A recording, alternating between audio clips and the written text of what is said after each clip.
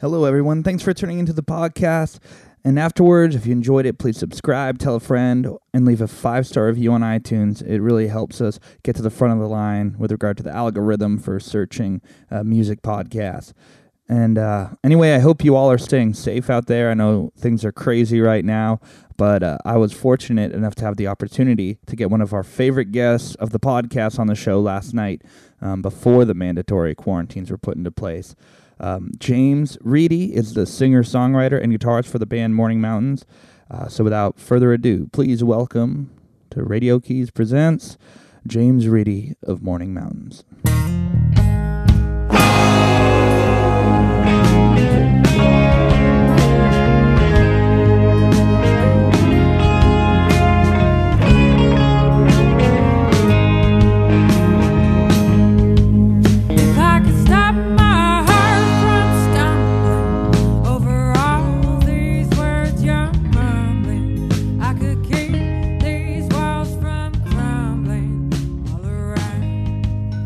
What up? Dude, welcome to Zombie Podcast.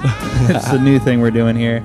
And we're actually on your live feed, too. So if anyone's watching this, it doesn't look like anyone's watching it yet. But that's kind of the story of my life, you know? Yeah, you got to start somewhere. How have you been, man? I've been watching you from afar doing the whole social media, Instagram stalking thing. And you guys seem to be doing a lot of shit, which is good. We're trying, dude. We've been pretty blessed with getting hit with some really, really cool contacts, people hitting us up about shows, as well as getting a lot of really solid feedback by word of mouth. Yeah, for sure. This year, as you know, things have changed dramatically from the 4-piece to the 2-piece. Yeah. And it's being really well received. I've had some just really, really solid compliments and some stuff that I haven't heard in a long time, and I just feel like people are just receiving it so well. Well, when I last chatted with you, how long ago was that? That was April last year, wasn't it? Was it April? That far? I feel like it could have been later than that. We did our... September? It was a little later. September, maybe? I think it was before family vacation last year. So it was before the summer. We had just recorded those 3 demo tracks. Yeah. With Jamie Wask from Sloth and Turtle. Mm-hmm. Which were great recordings. We'd only been playing the songs for a month and a half when we first went in to record those. So it was all right, cool. Now that we know what we're playing a year later, let's go in and record them with Zach Oren from Castle Ultimate. And dude, you just showed me on the iPhone, but it's when you have that iPhone recording that you show someone and it sounds that good, you know it's going to sound great when you get it on a real system. Even in your car, cars have great systems, really, to listen to. Honestly, nowadays, it's insane. Yeah. Our work truck is a 2019 Ford F-250, and it's got a personal setting for the driver, so that sounds boosted for the driver to hear it better, and it sounds so good. Yeah, it thumps through that thing. Yeah. I was doing all the initial mixing with our guy Nate, and I'd go and listen to the recording, on my iPhone. Mm-hmm. I'd listen to it on my headphones, which kind of have a little bit of a bass boost, so it's a little unrealistic for how the bass is going to be. Yeah. But then I just go into my car and level everything out so it's all even, and then listen to it, quiet, listen to it loud, and it's really, you don't need a state-of-the-art sound system really anymore. Can you imagine back in the 70s, your dad or whatever, he's working his whole life to build this system that just sounds so badass so he could take some lady home and be like, man, listen to Zeppelin 4 on my sound system. And now it's you can just go into your Toyota Camry and have the same thing. I grew up with my dad's stereo system that was that he bought at what is that, rent to own kind of stores. Yeah. He spent $3,000 on it. It's all USA made Pioneer stuff. Gotta be, dude. Gotta be USA made. Oh my god. We're German. The Germans, man. Those are the ones. The microphones, at least. I don't know about all the speakers and stuff. Macintosh. They have the Sennheisers. That's the mics I use. Sennheisers are nice. Yeah. They're super nice. Yeah, they're really nice. I think this one might be German. What is this one? Bayer Dynamic? Is that one? Bayer? I don't know. Anyway, we're gonna get the nice mics for you later. Oh, these are just 58s that we're using, but they're solid. They're hammers. Yeah. Yeah. They're great. I mean, they do okay. Like, definitely. Yeah. I actually did this recording acoustic with my sister. We were going to put out an acoustic record. We still want to, but we recorded like 8 tracks. I mean, 8, different songs. And we used, these nice microphones. But then we used 58s too, and we just kind of put them there in parallel with them to see what they sounded like. And kind of like the taste test, like the blind taste test, the 58 sounded pretty damn good. That's hot. Like just on the guitar, on the 12th fret, you do that whole thing. Yeah. It sounded pretty solid. We were kind of shocked. Like That's on a lot awesome. of those takes, we ended up using those 58s, which is kind of weird, but That's awesome. maybe Honestly, I just like, fucked up the other mic. I don't know. for acoustic recording, like I always like to have a room mic, and then like a compressor right up on it. But I'm not very good at recording, so Really? just- What is your experience with? I was like 13, 14 years old. I started doing solo stuff on Audacity That? with a Rock Band mic, USB. Like I feel like we talked about that. Like, dude, yeah, and we I'm sure it sounded like not great quality, but also I bet you it was passable. I bet it was not horrible. when it comes down to it, like I was not good at keeping tempo. Like didn't know what I was doing. The latency issues were super difficult to deal with. I So no idea what I was they're doing. still pretty frustrating from time to time. Yeah, they are most definitely. But when it came down to it, like I can't find them anymore because MySpace did their fucking wipe. But like, dude, I was looking for my MySpace page so hard one day back when I used to work like an office gig. Yeah. And you're just trying to kill time because you're like, fuck my life. So you're like, I was like, I bet you my MySpace page is still up there somewhere. And I remember my old band had like old music up from MySpace. I was like, dude, I gotta find this. I had some pictures that I really wanted to find. I was like some old grainy photos of myself when I was like 13 or 14. taken on a flip phone like back in the day. Shit. Dude, I didn't even get a cell phone until I was, I think, 17, 18. I feel it. I got my first phone at 19. Yeah, I don't even know how we survived from day to day. Dude, I had girlfriends in high school too, which is insane. Oh, look at you. I'm 27. That put me in 19 years old when I got my phone. It was 2011. Oh yeah. So I was late. Yeah, into it the was fairly game. late in the game. I was home phone, dude. What up? Oh no. That was awesome. Your dad's like, get off the phone. I was like, Dad, turn off your dial-up. I got babes calling me. Yeah, he picks up the other line. I'm waiting for a call, son. You're like, oh my god. I remember those days for sure. Hogging the phone. When's the last time you heard a busy signal? I feel like it wasn't that long ago where it was like somebody's phone. I called. I was like, what? It's confusing at first. Yeah. You're like, what? But I think the last time I heard it was because we were trying to call each other at the same time. Oh, Made busy signal. that's weird, man. Weird side note, but whatever. So despite all this, I feel like we had to touch on it because, set the scene. Yeah. This is the first day of the quarantine for coronavirus. COVID-19. COVID-19 sounds way nicer. It sounds way scarier than coronavirus. Like COVID-19 sounds like Resident Evil zombie apocalypse. Whereas coronavirus sounds like, let's party. Yeah, it's like, find your beach, dude. Yeah, find your beach. This is our beach. We're drinking some whiskey. You have some whiskey on the rocks. I like it when the ice melts, so I just add the water anyway. I like the. I think they call it highball. A highball, the whiskey with water. Is it? I think so. Maybe I'm totally off. That's why my father drinks it. Yeah. That's great. If you've got something that's super strong, it definitely does. It's killer. I usually drink Booker's, my favorite of the whiskeys, which is actually like the highest quality Jim Beam that you can Really? you can buy, and they have their $500 bottles, but we buy the 6-year batch, and it's 120 proof, and so the ice or a little bit of water is Necessary. it's necessary. Super necessary. Yeah. We did a blind taste test on Christmas Day. Actually, it was like me, Alante, my girlfriend Amber. We had a bunch of nice whiskeys, and then we had good old Jimmy B over here.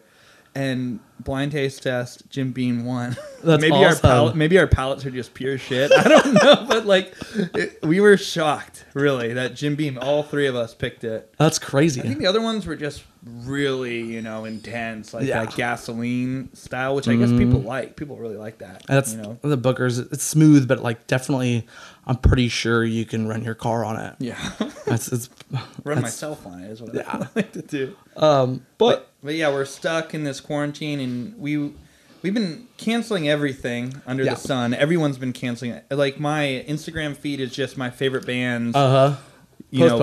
Postponed. Paragraph long screenshot explaining why. It's like we don't really need an explanation why. We get it.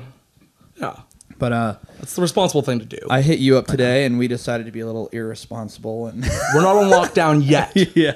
At midnight, it's officially locked down. So I was stoked that you decided to still come out though, because I saw you last at your show at Toots Tavern. With the Overland Return show, the Phoenix birthday show. Happy birthday, Phoenix, if you're listening. What up, girl? Yeah. Yeah. That was a fun time, man. That was a really good show. I fell on my ass that show. I saw. I went down. And I'm not even going to bring it up. I think unnecessary. We had a little bit of complications with the sound guy that like... Dude, I don't want to be that guy who's pushing buttons, but I kind of want you to bring it up because people have been talking to me about that. Really? Like, a lot, yeah. And I was actually in the restroom when it happened, so I didn't see it happen. But I came back and like, I would say, the majority of the crowd was just incensed, just like furious. And I was like, "What's going on here?" Yeah. And Alante was so mad, and Tom was really mad. And you actually looked pretty chill, like you were like you took it on the chin, like you're just like, dude, I don't know what you're trying to do. Yeah, it was just like. All that happened was like, so we have the pause. We finish our second to last song. We have a pause, and I'll usually like take the moment to tune my guitar because it's a 3/4 song. It's all real like clean, and the intonation matters. Like it matters if I'm like slightly off anywhere. Yeah. And so I take that moment to like. Bring respect and appreciation and like love for the community and talk about what it means and what safe space means and like what this actually means. Like, and why? You're bringing it in too because you're not talking into the mic. No. You're like bringing it down. And I think it was someone who brought it up on the podcast. They're like, if you want people to hear you, you don't speak louder, you speak softer, and you draw them in. Yeah. And you were doing that. You were drawing in the audience. From what I hear, obviously, like I said, I was leaned down on my pedal board, I was taking a leak. So I was. Yeah, I felt bad. I wasn't there. Oh, it's all good, man. It's like I took a knee in front of my pedal board. Yeah, which is like already got the suitcase thing, so it's already got a lid. It's already got a little coverage. I'm just sitting there tuning my guitar and like multitasking, which is impossible anyways. Like you can't multitask. So like just kind of back and forth explaining this and like going on, and then I move that forward into the story of like what that song is about, the final song. Yeah. Which I Know You Know, and I'll explain later. We'll do an acoustic version of I Know You Know, and I'll explain it to all you guys like what that actually means. Yeah.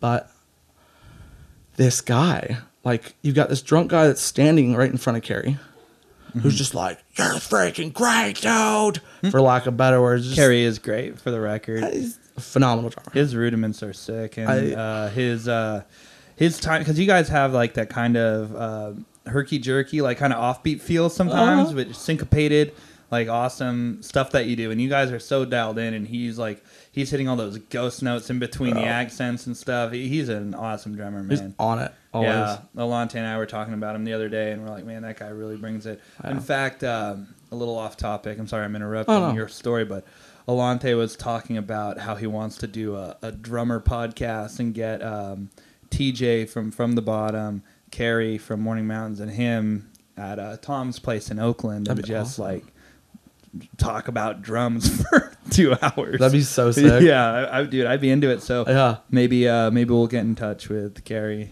Carrie would love to do it. Yeah, I'm sure he would. But anyway, so this drunk guy's heckling Carrie in a positive way. It sounds like. Yeah, and he's just like, And he starts like kind of like calling him names because he won't like play a drum solo like while like I'm telling a story. So the drunk guy is. So yeah, and then also the sound engineer is like he's egging it on as well. The sound engineer, I don't remember his name. Probably for the best. And You know? usually he's like a pretty solid engineer. Like usually he's pretty great. I've never had an issue with him before, and I understand where he's coming from. He can't hear me. I'm not speaking into the mic. He has no idea. As far as like he's concerned, we're just standing there on stage, and I'm messing with my pedal board. He can't see me. So he's not cognitive of what's actually happening. He has no idea what the circumstances. He can't hear. Even if he couldn't hear, he could see that you were communicating in some kind of way. But for whatever reason, he wasn't seeing that. The podium for that, like I went and stood next to him for a second, and I looked at what he was looking at with the people that were standing in front of me, and with like his positioning on the podium for his mixing board. You couldn't tell what was going on, and so he like yelling drum solo, drum solo, drum solo into the PA, into our monitors. I don't know if it was through like all of the PA, but in our monitors, like I could hear this guy like telling Carrie to do this drum solo, and Carrie's like trying to be respectful and try to like not be a dick about it, but he's just no, like nah man, nah, it's cool. And so he starts rolling in house music. Oh, that's tough. So he starts rolling in like Nickelback or whatever. And God, no. And I'm such a dick. I'm gonna forget her name. And she's somebody that like I've known for years and years. Hey, don't worry about it. Here, you mind if I move this a little closer? Yeah, to you? please. All right, here. Sorry. Yeah, no worries. Is that good? All right. Yeah. Jacob's girl. I've known them my whole. Feels like my whole life now. It's all right. I Whatever. noticed when you get on the spot here, like in Names this room, out you're the like, window. your brain goes Yeah. completely. I mean, my brain goes dead more often than not on this one. Raquel. See, Raquel. I bought you Yeah. a little bit of time. Thank you. There we go. She like noticed what was going on and like grabbed the mic and like held it in front of my face while I was still like tuning. And, I know Raquel. Yeah. Raquel and Jacob. She was like, "Hey, he's like obviously speaking like here now. You can hear it because this dude's rolling in house music." And so I just like stood up at that point in time and like finished what I was saying. Or at that point I was like, "Oh, I guess nobody wants to hear this because he's rolling in house music." And at that point in time, like I think that was kind of a dick move for me to say, but No, it was dude, more so just like.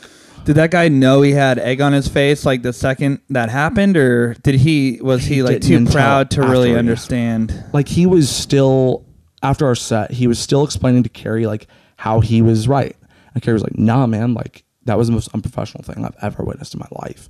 Like out of the 10 years like me and James have been working on music together, like that was the most unprofessional thing I've ever seen." Good for him, man. And I went up to him at the end of the show and was like, "Yo, man, like I understand your circumstance. Like I understand where you're coming from, but like for real, like it sucked." Not your place either, you know, for sure not your place. Like if you're hired to be the sound guy, the only thing you need to worry about is making sure when the band is playing, they sound good. Yeah. It's not your job to entertain the audience. No. It's not your job to make sure that a band starts or stops on time. Yeah. It's not your job to say, "Hey, man, usually bands should only have like 15 seconds between songs and you're really dragging it out." Yeah. That's not your job. Like maybe think about why and start Yeah. paying attention to why it's being dragged out. And so like, I don't know, like actually like I didn't feel, I had like no real negative anything towards it. I was like, "Oh, whatever. Like it's like something like that's happened before. Like it'll happen again." I'm pretty easygoing. I don't give a fuck. Yeah.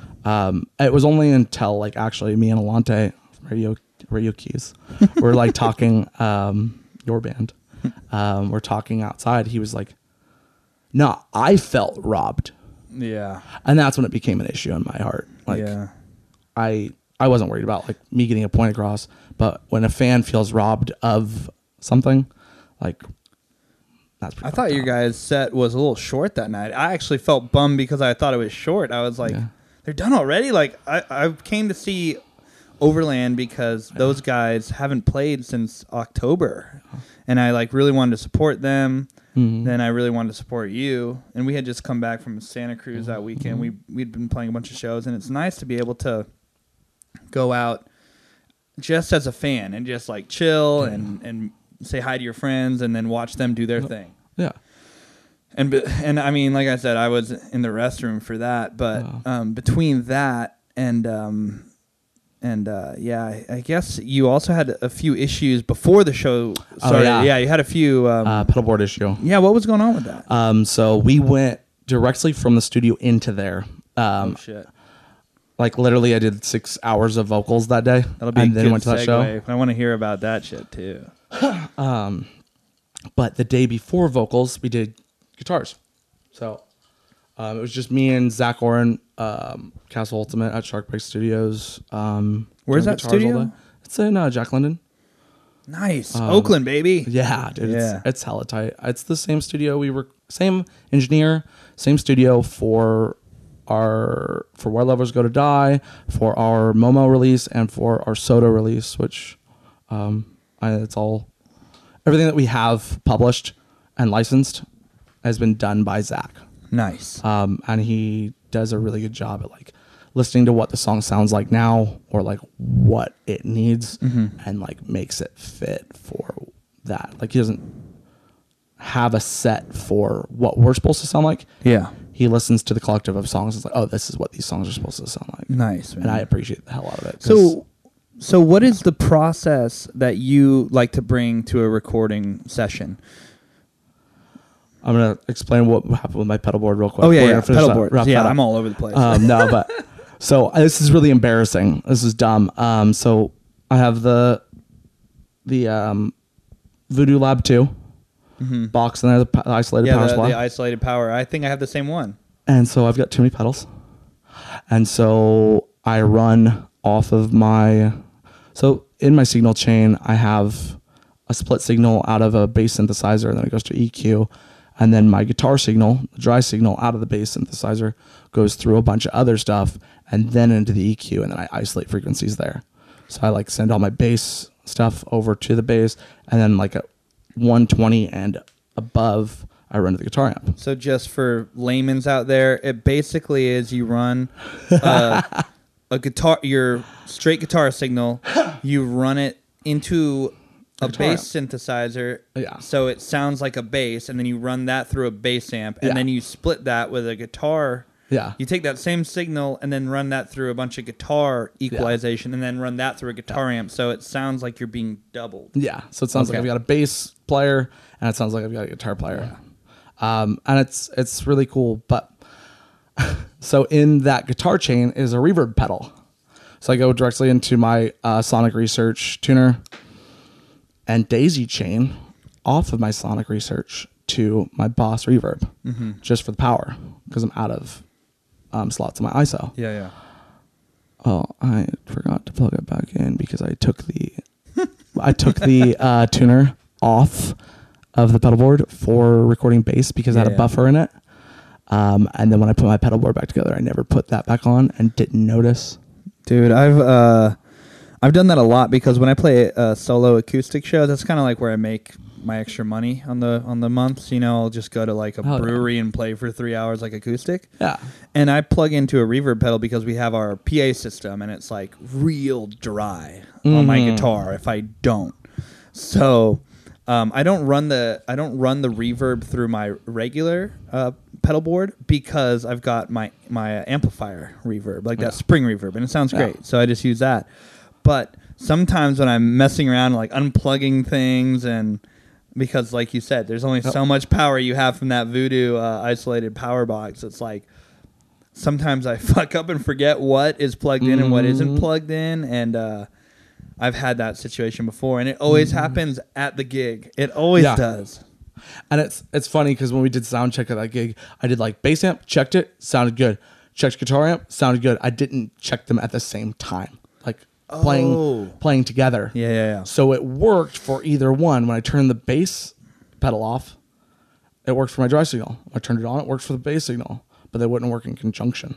It was just And it's also because I wasn't using my bass amp, I was using Josh's from Overland. Gotcha. And so a lot of variables turned into me just being a dumbass. So when you go back to the studio question, when I tried to derail sorry. your story, back to your, I just wanted to admit that I was dumb. dude, that's all we need to do. We need to go into, And mistake.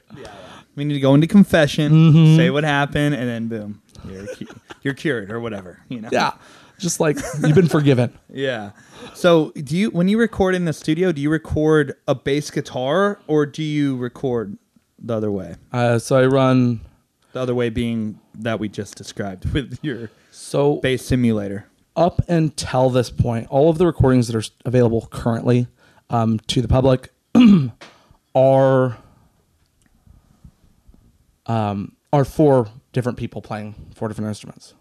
And then me and Howell, we played guitar and sang, and Carrie played drums, and then either like Daniel Moon played bass on Where Lovers Go to Die, or Daniel Cloxton played bass on Momo or Soda, those records. Now I play all stringed instruments, so I record two guitars, bass, vocals, and then all vocal harmonies, and Carrie comes in and plays drums. Does Carrie sing at all? Not on these tracks. He does sing. He sings, but he's Yeah. not on these tracks now. Does he sing it live ever? No. You should really get into that, man, because your harmonies are. I mean, you just showed me like I said earlier, the iPhone recordings, but I noticed the harmonies because your harmonies always sound good. He's got a real low voice. He's not as high vocals as I am. Yeah. And so like he can sing like my main vocal. Yeah, but yeah. then I would be end up doing all the harmonies Yeah. for like he would become the lead singer. Dude, I was talking. You know Mickey Ray from Taking Root. I don't know. She is kind of a younger artist, and she lives in the Reno area, but she plays all the mountain vibes and stuff. And we just sick. played with her band in Reno, and Tight. we were watching her play. She had this like little pod where she was playing like through her microphone. And I was like, dude, it sounds like there's some sweet harmonies going on. I Yeah. look at her band, Taking Root, the drummer and bass player, and they're not singing. And she's adding like these harmonic layers to her vocals, which sounds really cool. Yeah. So I don't know. You already have like this octave situation with your guitar.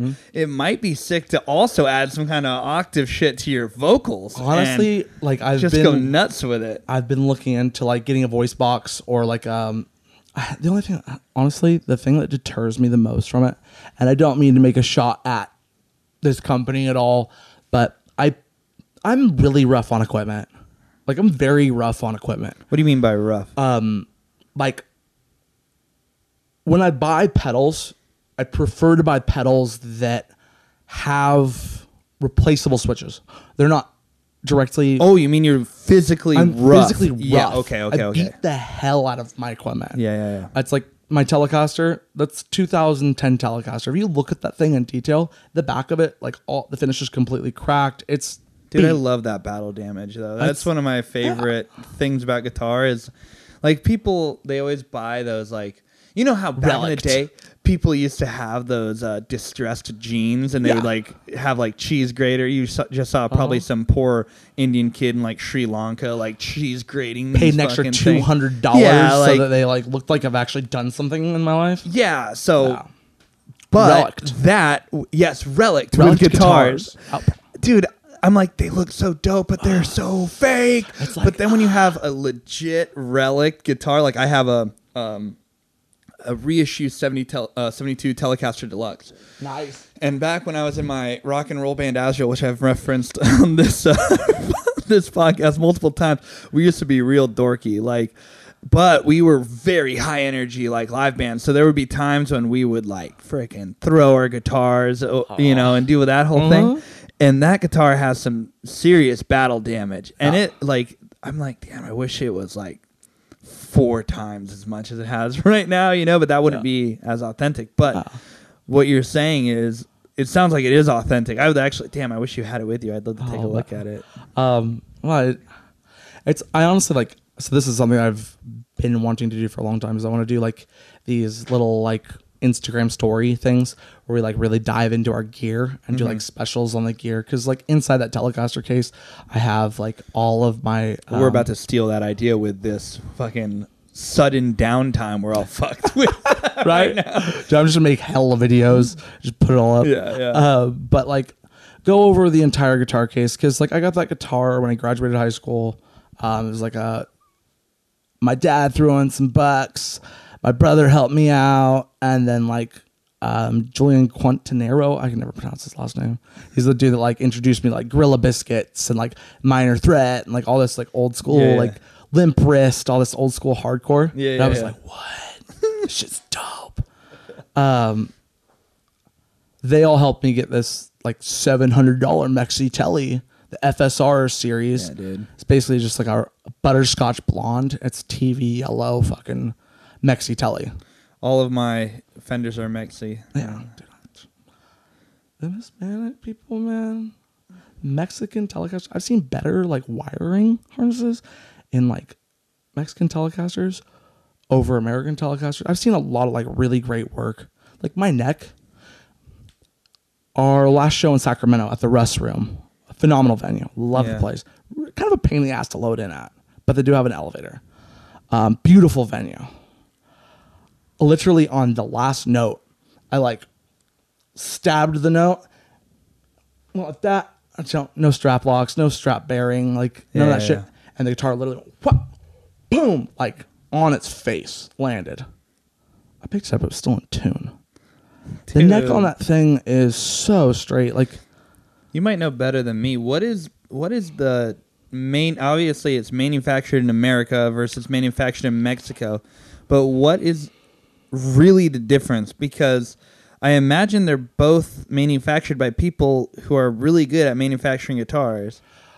So what I heard, this is 10-year-old information, 15-year-old information, and it's probably not true. But what I heard basically is, so Fender gets stocks, right? They get their blanks.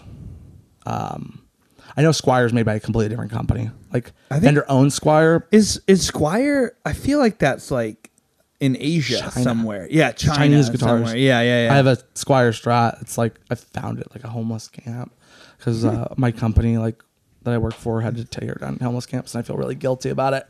But like I have to like go through that real quick because like I feel awful about going through and like tearing down 8-year-old like homeless camps in like San Lorenzo or like in Concord and it broke my heart. But at the end of the day, it was like, it's going to get done anyways. I'm getting paid triple my wage. Mm-hmm. And I'd rather do it with respect than somebody who's just in there like fucking raping and pillaging like through their homes that they've had to abandon. Yeah. So I went through it like with this like really like respectful mindset of like everything was like, I left generators and bicycles out in like an open field area so that when they came back at night after we had left, they can get their stuff that like had value. Mm-hmm. And who is funding this situation? So I work for a company called Clean Harbors. It's an environmental services company. I do hazardous waste remediation. So when you come into a homeless camp, you end up with like a lot of biohaz, whether it be like needles and shit. A lot of needles. Yeah. Unfortunately, a lot of needles. And the shit that you see is like, it's pretty fucked up, man. Like you're like digging through, like you're like dumping out a kid's toy box, and you have to go through things because you have to find all of the needles. You don't want to put that in general debris and then have somebody get stuck with that out like at a like waste management site. Yeah. No, like we're a hazardous waste company. That's why we're hired to do it. Totally. And so like you would find like used needles and they'd be capped, but you find used needles in like toy boxes. Like obviously like there's one site in specific where like I remember there's obviously children living there, and it broke my heart. Yeah. And I don't know, it's just like it was 2 or 3 months of just like pure guilt that I'm still dealing with. And I still like it breaks my heart that like these people they're just trying to get by. Yeah. Is did they fail society or did society fail them, kind of thing? I think it goes a little hand in hand, right? Like, obviously, we're not the wealthiest people on the planet. We're doing what we can, but at the same time, it's like we're fortunate and privileged enough to not have mental illness, to not have severe addiction. Yeah. And there are a lot of people out there who have both or have one or the other. And I mean, obviously, you got to tread lightly when you talk about this kind of stuff, but I feel like the real failure is the inability for these people to get the help that they need, because I think that a lot of the time these people are untreated and they need to like the reason I feel like mental illness and addiction go hand in hand is because when you have this crazy demon inside of you that is mental illness and it's messing with your brain, it's messing with your emotions, with your perception, you just want to shut it up. It's a lack of dopamine. Where a lot of it comes from. Is a mental illness, like schizophrenia, comes from a lack of dopamine, and you start utilizing like drugs that dump dopamine into your brain, and then you don't sleep for a few days, and then you move into dementia. Yeah. And then you're triggering schizophrenia. And that's why like you see a lot of amphetamine users that end up schizophrenic. That's a huge thing. Yeah. And I don't want to, I'm grossly unqualified to talk about this kind of thing, but I just would really love it if we could find a way to like really help these people rather than just kind of sweep them under the rug or criminalize them. Or the criminalization is tough too. But yeah, I don't want to spend a whole bunch of time talking about this. Yeah, man, it's tough. I'm sorry that you feel guilt for that though, because I mean, are you like when you say you're cleaning their stuff up, it could easily be me. It could easily be anybody, really. I've struggled with mental illness. About, Like I've struggled with depression. I've had my own like personal like slight like moments of like schizophrenic episodes as a child. Mm-hmm. Like I had one when you actually touched on that on the last podcast. That was when I was 14, and the one when I was 19. It was super strange, and like I've done a lot of hallucinogenics, and like first time was before that, second time was after that. But like I know the difference between reality and like brain playing around, Mm-hmm. And so like I was able to be nah, and didn't even give it the time of day. Just moved on. But it's something that's pretty serious. And I've also struggled with like addiction in my life. Like I've struggled with alcoholism. I've struggled with like cocaine. I've struggled with like a lot of different drugs that like it could have easily been me. Yeah. Honestly, if I didn't have like a immediate family that was so supportive and so understanding and so loving, it would be me. I think I don't think you can obviously like give the credit where it's deserved to your family, but it's like you're a really strong, passionate individual, and there are things that you care about, mainly music. I assume like music is your life, right? Like, so above that, it's community. There's a lot of people who don't have passion or community, and that's when it gets real easy to be like, fuck it, I'm gonna just drink all day, or I'm gonna do this. Yeah, gives a fuck. Yeah, exactly. And I understand that mentality. But you have a lot of passion, and that's rare. And the thing is like last time I talked to you, you had just started the 2-piece. Yeah. And it felt like it could have been a temporary thing. Like maybe you were like, we'll see if we can find other people who are dedicated. And it seems like the perfect mechanism for your passion, because you can just cruise to Sacramento on a Thursday night and be like, yeah, we'll play this pop-up show, no big deal. It's like, yo, Carrie, you want to do something? Let's go. Yeah. And we've been so easy to for 10 coordinate. years. So easy to coordinate. Yeah, it's like, and you want some more? You want to get some more whiskers? Absolutely. Let's do some more whiskers. Here, go ahead and keep talking while I pour that. Oh, yeah.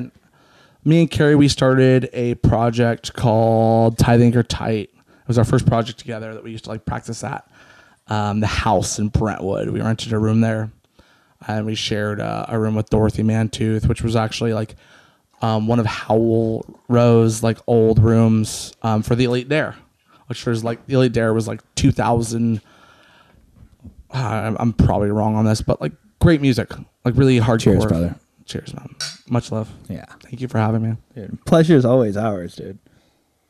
And so like there was a lot of history like with the house. And we started playing Tithing or Tight there with my older brother, Brian, who was in like my first band, which is like Metal Inc., which is like a thrash band, like very like Megadeth, Metallica influenced, that we started when I was like 13. We're playing shows when I was like 14.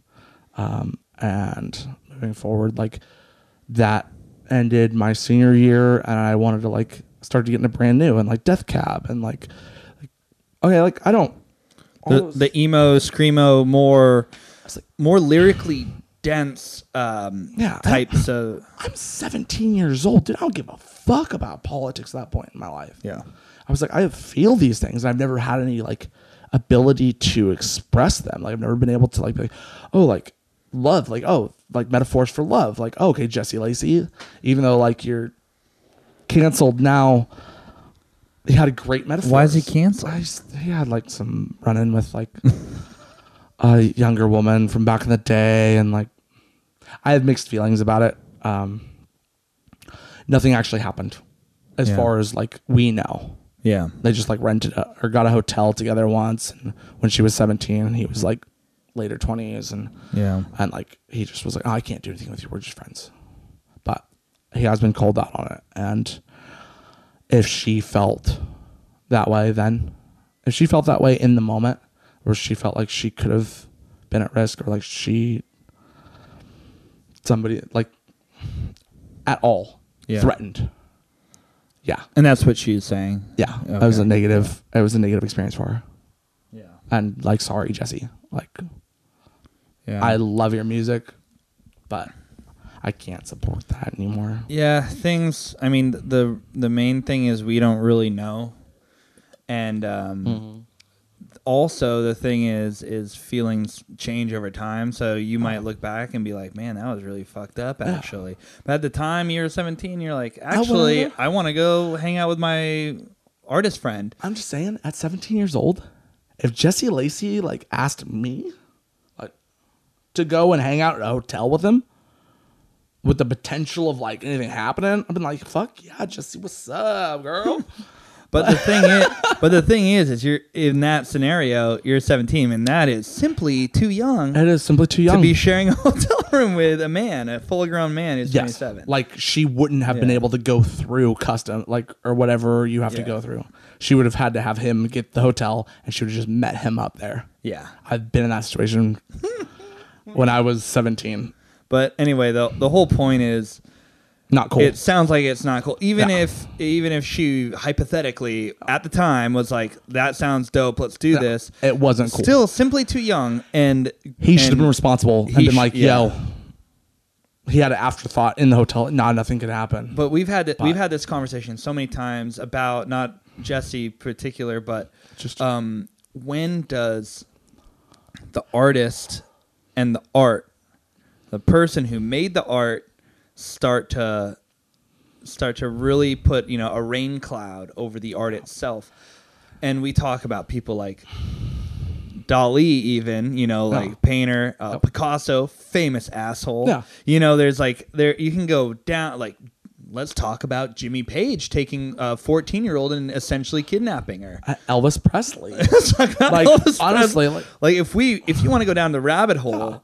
You like at what time are you like, you know what Jimmy Page did was so heinous? I'm not listening to Led Zeppelin anymore. It's trash. Like it honestly is a very, very, very, very like if that happened today, like not only canceled but like locked up. Yeah, for sure. Like that's some Gary Glitter shit.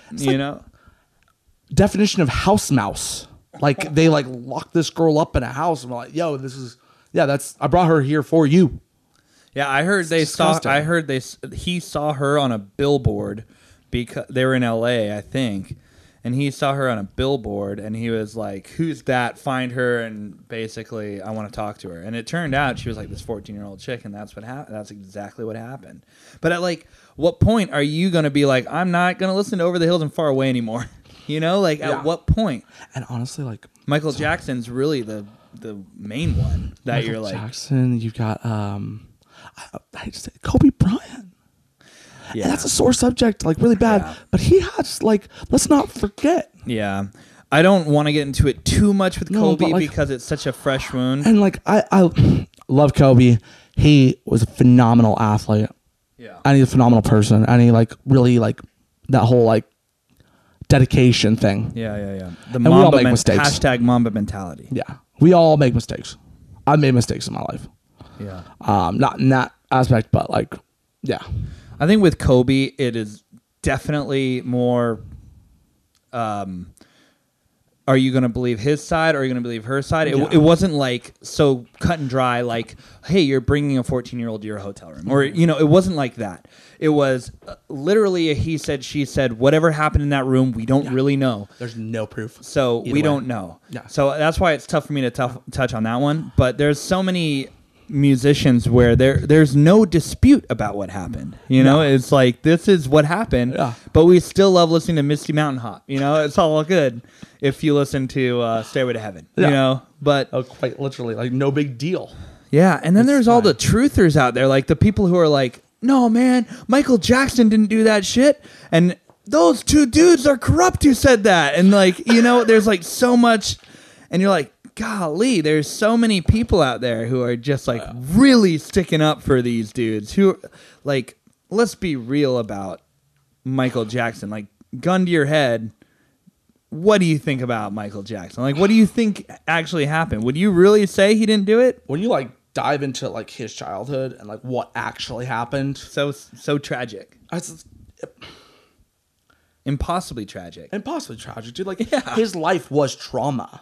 Yeah. His life was so so filled with trauma and like so much abuse and so much just like what have you done for me today? Kind of like mentality. He never got a chance to be a child. And so like I'm not gonna say like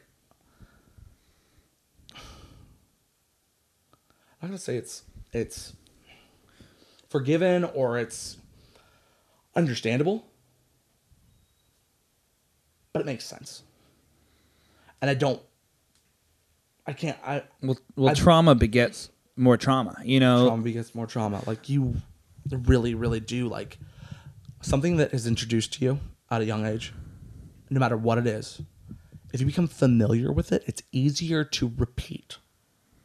It's also, if you've suffered trauma, it's easier to, It's easier to, accept in a certain way, like justify this is to justify it. You're like, well, it's easier to normalize it. It's like, well, it happened to me and it wasn't wrong because I'm okay. And a part of me was like, it was fine at the time because there was a part of me that might have, God, I don't want to get too into it, but you know what I'm talking about. This is like real serious topic. This is real shit. fucking it's like serious. Beyond like beyond why we play music. This is like real, like this all started because Jesse Lacey taught me to be like, yo, emotions are rad, bro. Yeah. And I was like, oh, you're right. I don't want to write about politics anymore. I'm going to start a band called Tie the Anchor Tight. And wrote like song, like we have a SoundCloud still. I just posted about it the other day. It's Thomas the Skeptic. Feed Off Me, which actually at Mountain Vibe last year we played Feed Off Me, which is like a song me and Carrie played 10 years ago. And then also on there's a song called Planes, Trains, and Automobiles. Speaking of Mountain Vibe, you guys are in. We are. You're in. Thursday night we co-headline. So we support Sabretooth Unicorn. Who had a legendary Thursday night set last year. Yeah. Which people are always talk about that performance. By the way, have you seen what Vince has been doing in this COVID-19 bullshit? He's been doing a live Facebook Live like radio show, TV show. Yeah. And he's been doing for sure, yeah. He's been doing basically a call-in request on Facebook Live. So he sits there for hours and just has people request songs, and he will play almost any song that's in the comments. I forgot what he was calling it. It was like Apocalypse. I think it's Apocalypse How is the name of the show. That's cool. Yeah, dude, he's killing it. He's killing it, and people are really trying to make lemonade. I almost said lemons out of lemonade, making lemonade out of lemons with this thing. I mean, honestly, like right now, the most intelligent thing for all of us to do is to turn to doing what we should be doing anyways. Is like you have the opportunity, like Gary Vaynerchuk. He brings this across. It's like, you got the ability to be Fox News. You got the ability to be NBC. You got the ability to put yourself on television for anyone every day. Why aren't you? Yeah. It's like Instagram's the new Fox News. Like, or Facebook's the new Fox News, really. But, like... Depends whose grandma is where, you know? Yeah, exactly. And so, like, when it comes down to it, yeah, we all should be doing, like, at least one acoustic show or like full band show on Facebook Live or Instagram Live or YouTube Live or Patreon or fucking whatever you get the chance to do. We're gonna, because that's not out yet.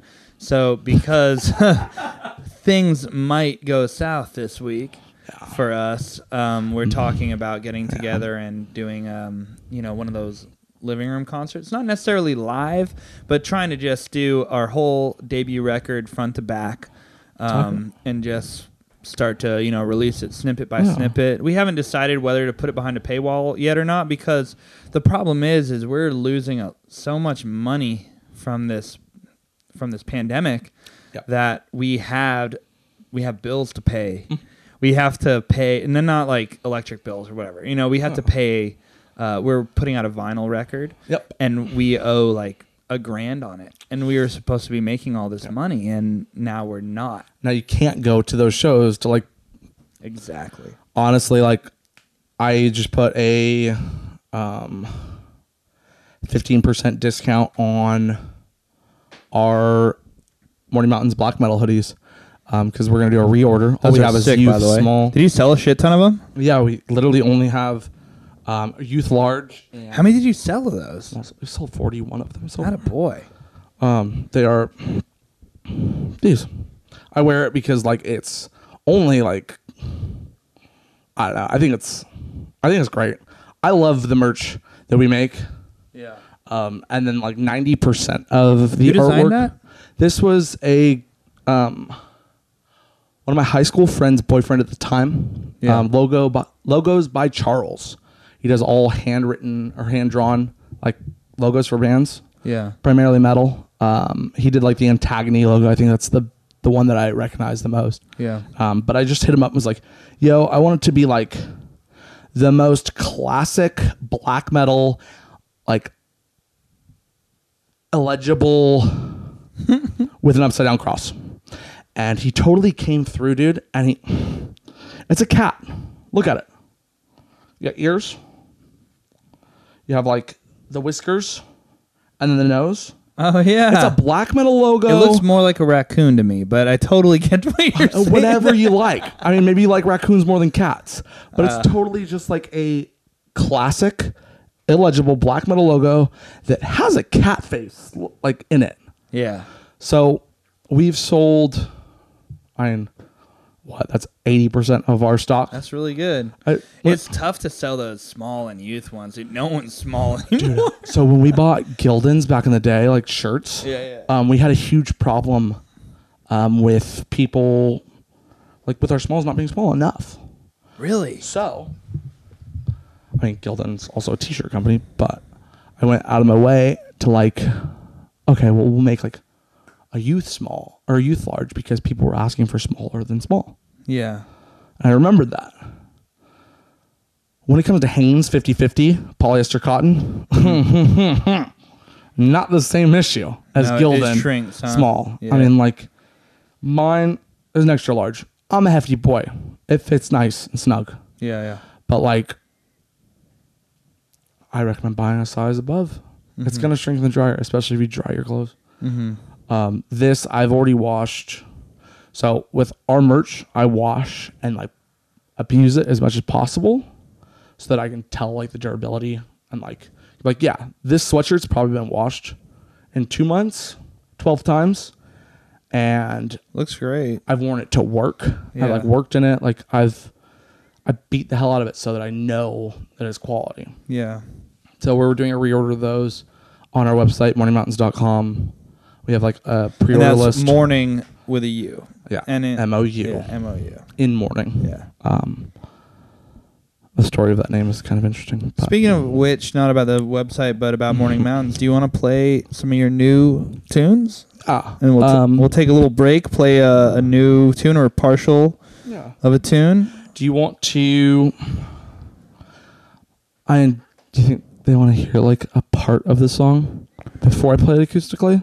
So they can get the idea of like the quality of what it's going to be? If it were me, and I don't want to tell you how to run your ship, but if it were me, I'd play a different song and then do an acoustic song and tease the record. Be like, there's also a recording of this song coming out, and then do it acoustic. So we have the first one that'll come out. It's the first one planned to come out.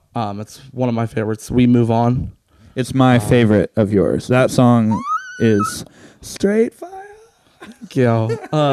To me, it's got like a super like old school Arctic Monkeys vibe mixed with like a real classy like R&B kind of swagger. I like the feel change in it. It kind of goes into like a real straight part in the chorus, which it always hits, dude. The chorus always hits. Yeah, it's like a halftime hit, right? Yeah, it's well, the tempo increases and then we move it to halftime. All right, let's listen to it and then we'll talk more about it. Okay. Let's listen to it. All right. I sent you the Dropbox. All right. I'm going to play it. On. So what's the name of the title one more time? Do you want to introduce it? Move On. By Morning Mountains. By Morning Mountains.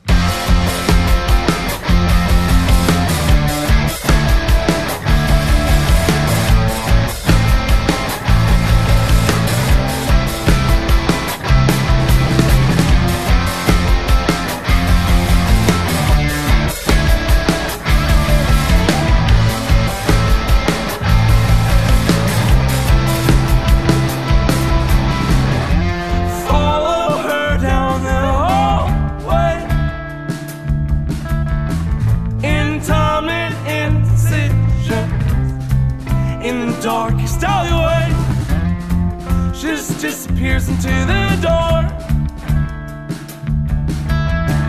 I always love the way that she moves and the way that she don't know how to. She don't know how to move on. She don't know how to move on. She don't know how to move on.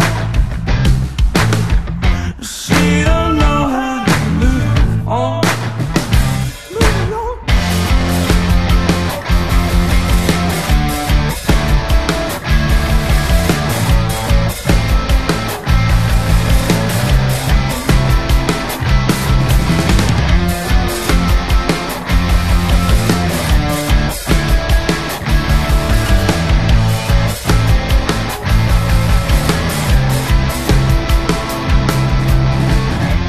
Waking up in her best friend parents' bedroom, arguing. Or did this happen too soon? Having now to explain our mental health, how we should probably seek help. I'd rather do it myself. I don't wanna move on. I don't wanna move on. No, I don't wanna move on. I don't wanna move on.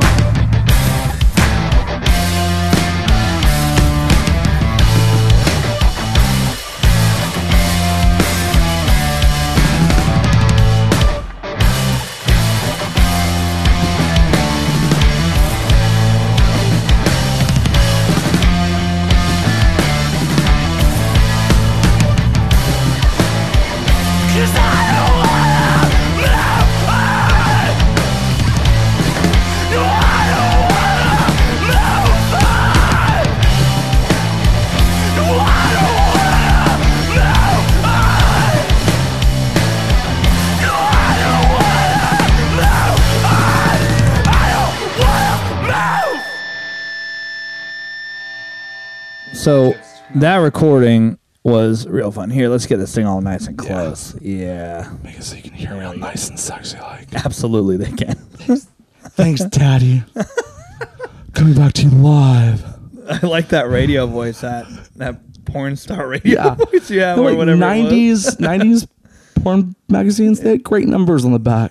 Oh man. So what we were talking about when the mics were off, I was raving about the subtle feel changes in that song, right? Yeah. You have the kind of, it almost feels, it's not frantic by any means, but it's a faster eighth note pulse like feel in the verses, even though you hide it well because there's not, a real obvious da da da da da da da da in the background, but there's still that feel. I guess I'm like bump bump bump bump bump. Yeah, exactly. Bump. And then it cuts down to that Bump bump. almost halftime feel, which is freaking awesome. I think it's a 30 BPM difference. Really? If I So you actually had a tempo change too. We actually we went through and programmed a click for that. Okay. In the studio. Yeah, when we recorded our record, we just went straight, me, Tommy, and Alante doing take after take after take until we liked it. And then that was it. Which With is no click beautiful. or anything. Honestly, Yeah. it's a beautiful way to go. That's how... But you fucking tricked me because I was like, you guys didn't record to a metronome, huh? No, like, we you remember totally that? did. Yeah, Yeah. you remember that comment. And you guys definitely did. For everything before this, up until this last recording session, the only thing that was recorded to a click, I believe, was To the Drink and Dance. I believe that's the only song in our 18 song discography prior to this that was recorded to a click. So you did the same thing. You had the rhythm section get together and record live. And yeah, Howell played. well, Carrie has great timing, so I'm sure it sounded great. Carrie's wonderful. Yeah. I still to this day, boyo, I am so blessed to have that dude. The way I see our band now is so funny because it's I'm just gonna play some minimalist guitar stuff that's kind of tricky rhythmic, but not over the top. And he's gonna play dope ass drum beats. Yeah. And I'm gonna rap over the top of it. We're a rap group now. It's I'm just gonna come through and be here's some spoken word poetry stuff that's gonna make you feel some things. He's gonna make it feel real good, real heavy, or real intense. Clothes? What are clothes? Yeah. Whatever spoken word is, dude.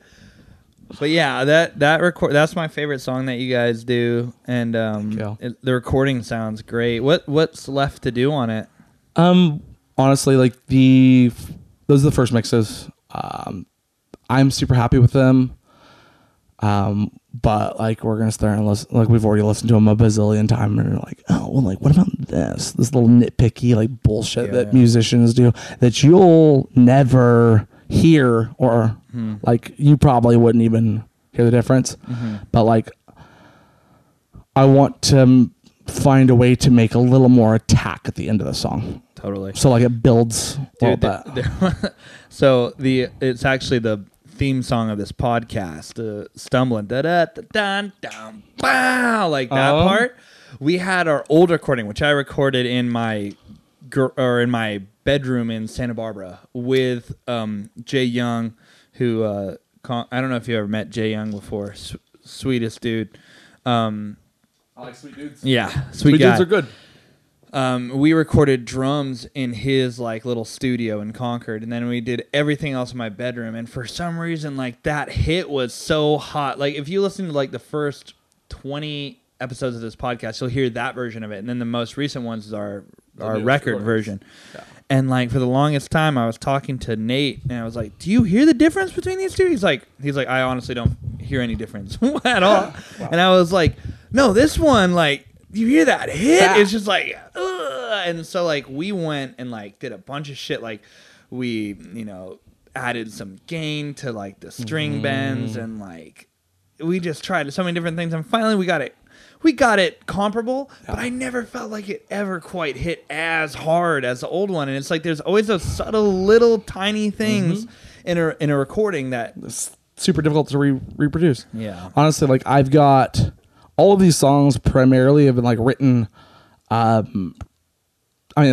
layman's versions of the drums or like whatever, like what's either been embellished upon or rewritten completely. But like guitars and bass and like vocal melodies have all been like either done on an iPad on GarageBand or Logic on my Mac. Prior, like figure it out, like kind of come up with a skeleton. Besides, I Know You Know, we never went through that with the Mac. It was just like, hey, like jamming on this song, let's try it out. I went to the studio and recorded it, but everything else we pretty much had demoed How did it turn out out in the studio? I'm stoked on it. Yeah. And that's the one that you're gonna perform acoustic for us. We'll play it. Yeah, we'll do it. I'll do it. for you. I Know You Know. And it came out the way it was supposed to. All of the when I went and did the vocals, I like really spent some serious time like making sure that I was right where I was when I wrote the song. And I do that for like 98% of the sets. You're talking about Headspace. Yeah, it's like I want to tell you the story like it's the first time I'm telling it. Like I don't, like you've told the same story 100 times, and you start to exclude the details. You start to not care about it. You're telling it to somebody for the first time, but you're not as excited about it. Like it could have been something that was dope that happened to you, and you're telling that story to the 100th person. Like when you have a cast, you have to explain that. The first 5 people, it's exciting. You tell them every detail. After 10 people, you stop. After 100 people, you're like, I broke my arm. Fuck. So that'll happen with people in their performances with music. It's like that story meant so much to that songwriter or to that vocalist or the lyricist at that time. At one point, it becomes muscle memory. No longer like, am I telling the story? I'm just repeating words that I know that I'm supposed to say. So it's something that I really, really try to go out of my way to maintain is like, and it's taxing. It is taxing because it's like, oh, let's go like put myself in a super shitty spot again. Like really remember that. And I have my own mechanisms of dealing with that. Like whatever I'm dealing with in that point of, I write a lot of like really like abstract metaphors and can relate anything to anything. So like,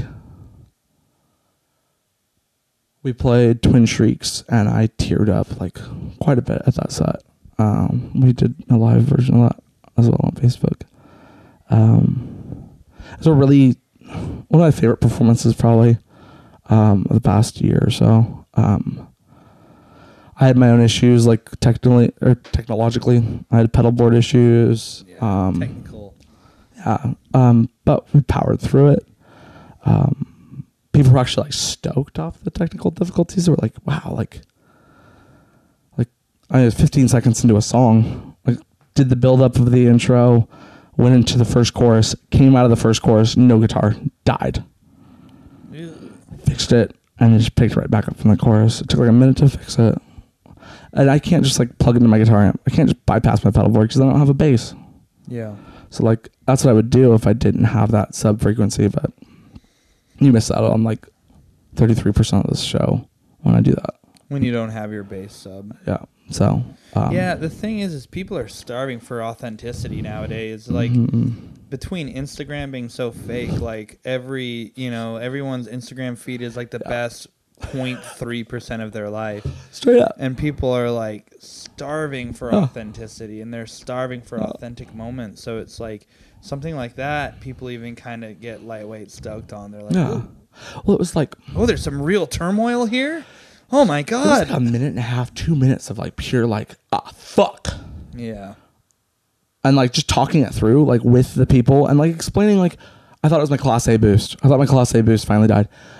And so like something that I do with all my pedals is I actually, when I buy them, I open up the backs on them and I'll write like the year that I got it. I'll write Morning Mountains and I'll sign my name. And then when I sell it or it dies, I'll finish the hyphen and I'll give it like its death date. And so something that like I am currently working on actually is like over my lifespan, I want to build a graveyard pedal board. So like, I'll hang that on the studio wall, and it'll just be all the pedals that I've killed over the years. Dude, I've never killed a pedal. My Jekyll and Hyde pedal is getting real fucking close. But I haven't killed one yet. The pedals I didn't want to talk about. I killed a tuner pedal. I killed one. TC Electronics. The hardware that they use for their buttons, it's literally a button with a hollow shaft, like aluminum shaft, that's really thin, and a spring and a almost like a graphite point. And that goes directly onto a chipboard, and that's how their flashbacks work. That's how all of their buttons, their momentary switches work. I weigh like 230, 240 pounds. You're stomping on that thing. I'm running for it half the time. I'm hard on gear. I'm hard on everything. Yeah. That's too, how I was raised. Yeah. And I was raised on a farm. We're hard on things. Well, you guys have a killer live performance. Thanks, man. People haven't seen Morning Mountains. Definitely, please go. You guys play a ton too, which is honestly we get a bunch of shit from venues who are like, "Hey, man, if you're playing within a month span or a 2-week span or 30-day span, it's like we're a band. Yeah. This is what we do." It's like, how many zip codes does that city have? Yeah. It's like you can go to LA and play for a week and not see anybody. Yeah. Any of the same crowd. But also, it's like the audacity of a venue to be like, hey, you're providing some free entertainment for us. Yeah. For the most part, it's free. Let's be honest. Most bars aren't really paying. Yeah. Yeah, absolutely. Out of pocket. Yeah, out of pocket. It's like, so for them to also enact this thing where they're like, hey, if we see that you're playing another place within 2 weeks after? The month-long clause. I'm sorry. Simply cannot play for you. I cannot play a show if you're going to exclude me from playing other shows because that's what we do. That's when the circuit becomes really, really important. Yeah. So Santa Cruz and Pacifica are two totally different places. An hour away. We played a house show in Pacifica, and then we did a Santa Cruz show, and then we played Pacifica the following Tuesday at Winter's Tavern. But going from Weathertops to Present, ran by Tom Stone, super, the sweetest dude, who's actually he's the singer and guitar player of Damper. He's the writer for Damper. Homies. He let us call his house home base for 2 nights, 3 days, and planned the house party show for us because we were going to be there. Love the dude. He's nice my homie. Dude. Yeah. And honestly, there's a lot of really, really, really wholehearted, sweetheart people in the Bay Area that are coming up with these house shows, and they're really focused on safe space and being able to be whoever you want to be, wherever you're at. And it's when you say so safe tender. Space, what does that term mean to you? Because it's been so maligned over the years. So what does that safe space to me is truly mean to you? No judgment. Being able to be trans, bi, gay, anything that you want to be, anything that you are, being who you are wherever you're at, and being safe, free of judgment, free of abuse, free of anybody trying to take advantage of you. You being allowed to party and have a good time, and not being worried about waking up next to somebody that you definitely that we both knew that you weren't supposed to wake up next to. It's a really big thing. And even when today, I don't make the first move. I have a huge respect for women, and I probably the whole Nordic blood thing, a little Viking ritual. We worshipped women as. Are you Norwegian as well? I had German, French, Dutch, and Irish primarily. I'm sure there's Norwegian. I haven't done my 23andMe. I have one, but I haven't done it. But barrel chest says a lot. Yeah. But cultural worship for women, and we had a queen. We responded to a queen. That's what we did everything for. I hold women to a very, very high regard because they are from a poisoned, toxic mindset of a man, seen as feeble. They do try to take a poison, toxic, masculine, like perspective, will try to see a woman as like a feeble, lesser person, and like I grew up in, Or something to be taken advantage of, or something to be attained. yeah, Something to own, Yeah, exactly. and not to be seen as equal. And so it's like, for me, like I have a really, really, really hard time. Like I play like the whole transparency card with women, and like, hey, like, just so you know, I've kind of got like a thing for you. I've got a crush on you, like, so, because I don't want to like have any issues like that. But I forgot where that came from. I've always said the best way to see if someone's into you is if give them your number. Don't ask for their number. Yeah. Give them your number, because if they're into you, they're gonna hit you up. How often do they respond to your Instagram stories, bro?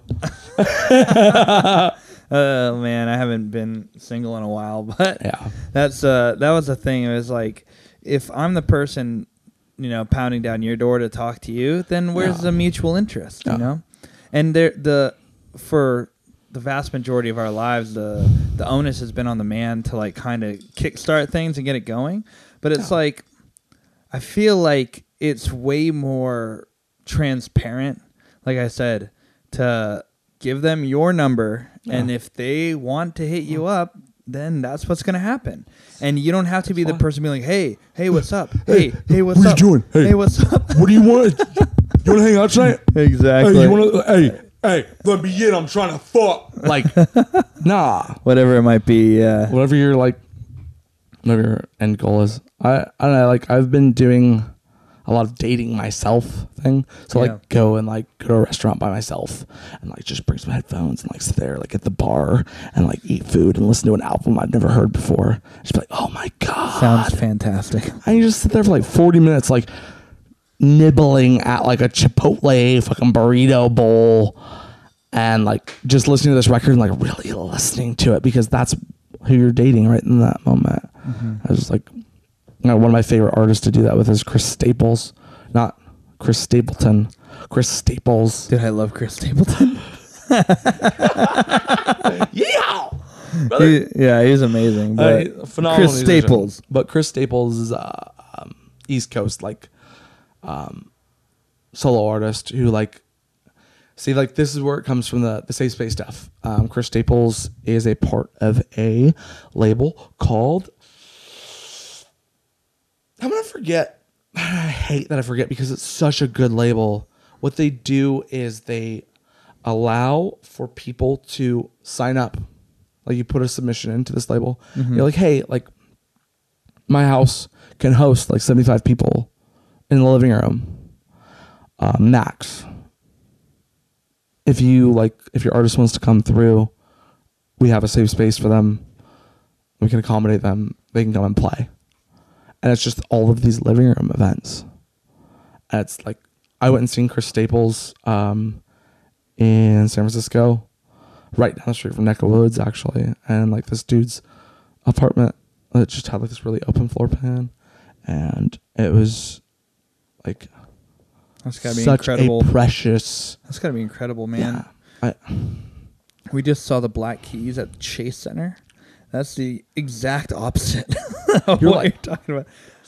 I'm like, God, I remember seeing them at the Warfield. Like, Yeah. I saw them in 2008 at Outside Lands when Radiohead played. And so Radiohead started about 20 minutes after Black Keys started. So naturally, the entire crowd left to go jockey for position to go see Radiohead. Yeah. So it was me and like, Radiohead's dope, by the way. Like, no, of mad course, respect. dude, of course they're dope. Yeah. But that's why everyone left. So everyone left to jockey for position to see Radiohead. Understandable. And I was left with like 80 other people The Black to Keys are watch dope. the Black Keys at Outside Lands. The album before Brothers, Magic Potion, Yeah. is like Dude. real primetime jams. Yeah. Dude, most of their records are real primetime jams. And that guy is so blue collar about his music. Like, his work ethic is just show up to his studio from 8 to 7, work with whatever it might be. Just record any Really? idea. Yes. That's his. I've never like looked That's into his whole MO is what he does. Dan Auerbach. He has so many projects. He has 40 his hours own a week. label. Yeah, his own, more than that, I'm sure. Yeah. But his own label, Easy Eye Sound.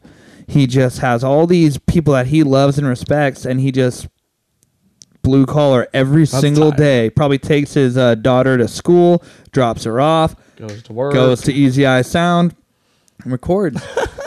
And that's it. And they've come out with so much stuff. They've done Black Rock. They've done the Dan Auerbach solo stuff. They've done the Black Keys, which they just came out with a new record. I haven't heard it yet. I haven't heard anything off of it. Yeah, it's good. I mean, I like their old stuff, obviously. Yeah. You know, when you grow up with something, it's a Yeah. different kind of thing. It's honestly what like I'm slightly kind of afraid of because like like Where Lovers Gonna Die was like a very Dr. Dog kind of like Beatlesy, like kind of old school feel vibe, which I didn't understand at the time. I didn't know it was like that. Yeah. To me, it was like, oh no, we got heavy parts, bruh.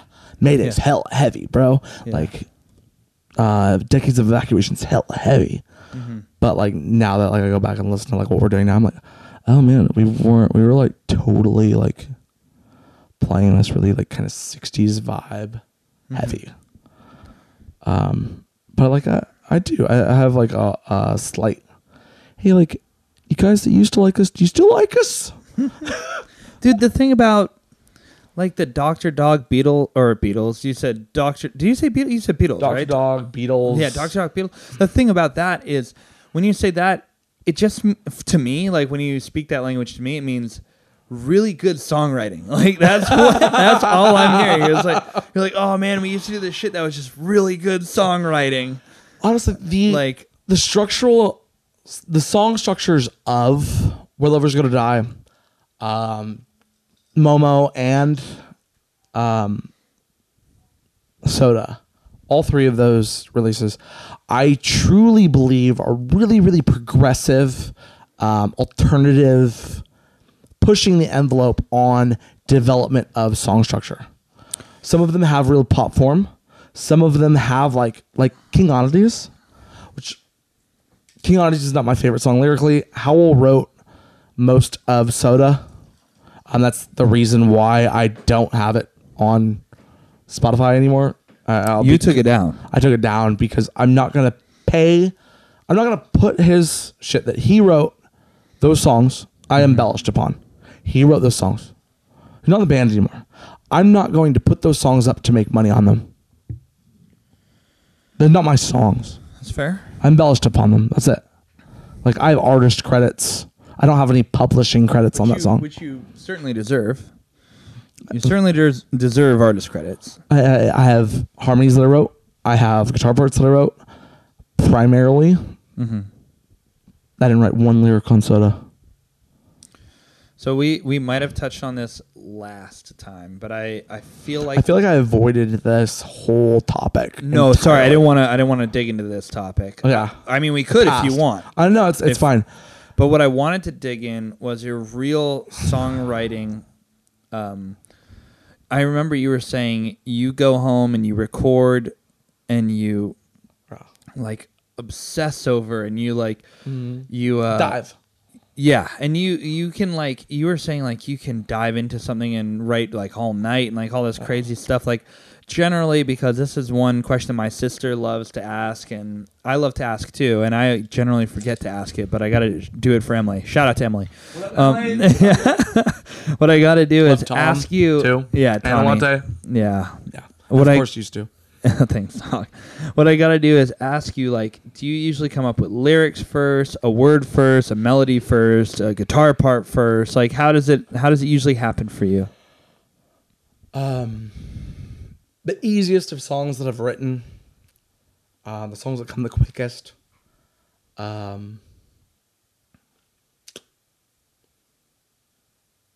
In the car, I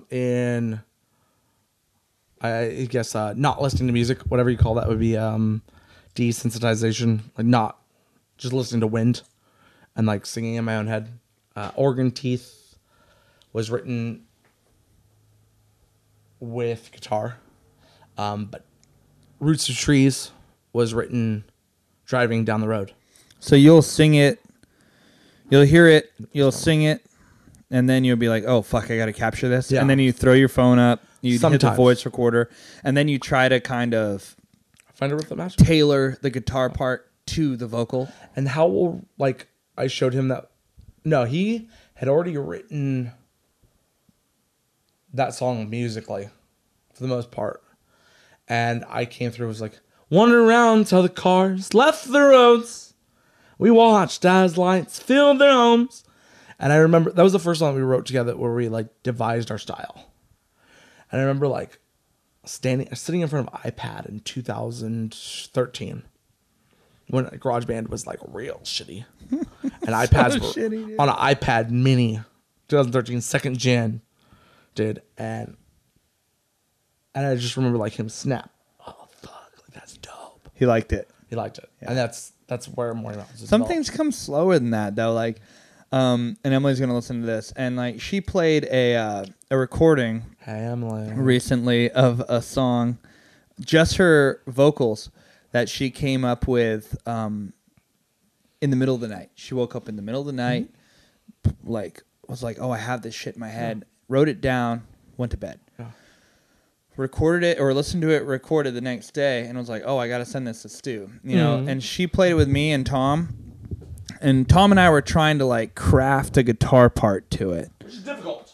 Real difficult, and we were talking about, oh, should this be like a song that just goes from the main chord of the song to the 3, or should it go to the 1 to the 4, like whatever the fuck. Are you looking at like super theoretically? Yeah, whatever the fuck. We were trying to well, basically to make it, layman's terms, we were trying to figure out which chords fit with the melody. Yeah. We were going What back and vibes? forth on a bunch of different chords.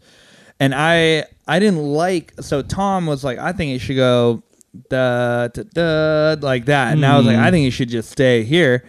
And so we kind of just left it. I didn't do shit to it. And then I had Emily send me the recording of her doing it, just in the middle of the night. The voice memo. So she sent it, and I started to play it like Tom had said he thought it should have gone. And when Tom said he thought it should have gone this way initially, I was like, I don't love the way we're doing it. Yeah. But then I was like, you know what? I'm just going to try it, but with a different feel, with like a double time feel. Oh. And like after that song basically wrote itself. It's tight. Just like that. And it's I a love brand what new happens. song that we're working on. Yeah. But it's like, it just goes to show there's so much purity in listening to a song's vocal melody. Fuck everything else. Fuck the drums, the guitar part, the harmony, whatever. Just the initial vocal melody when you first wrote it. When it Always first keep the first take. yes. Even if it's like buried in the back of the track. Yes. Even if it's like down there, always keep the first take. Because Yes. you will reference it 1,000 times because it is the most pure. Yes. Like the most pure seeking version of what you've done. Because now, like you put it down, you've listened to it once. Now you're seeking to embellish upon. The first take is always the most pure. Well, there's a reason it was in your brain. Yeah. Right? There's a reason it was in your brain. And it's because of what it was. And then you might sing it twice, Yeah. and then you sang it easier the third time, and then you maybe changed a certain cadence in the way you sang it the fifth time. Yep. But you go back to the first time, you're like, oh, I really like how I had that little scoop in that like third, lyric or whatever it might be. Exactly. But I completely agree with you. It's like going back like 2 months later and trying to write a second verse that matches the melody and cadence and temperament of the first verse. Yeah. So matching that first verse as a second verse with different lyrics. It's a bitch, dude. Yeah. Such a bitch. I have a song, Young Gamblers, that'll probably be like recorded in 21. That's about my little brother that I wrote like 3 years ago. That like I finally have like, all right, that second verse is like there. I realize it takes me a long time to write songs. I have them. I have 2 songs I'm working on right now. One's called Slim to Win, and one's called Daydream. Mm-hmm. And there's just the intricate parts of the song. It's not the broad strokes. It's always the intricate strokes, the tiny details of the song, the connective tissue from part to part. Yeah.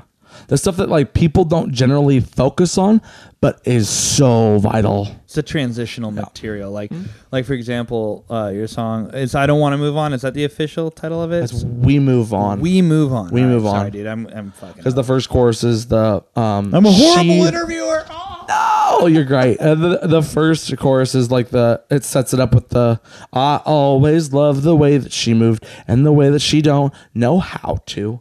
She don't know how to move on. And the second one is I like the double meaning. Yeah.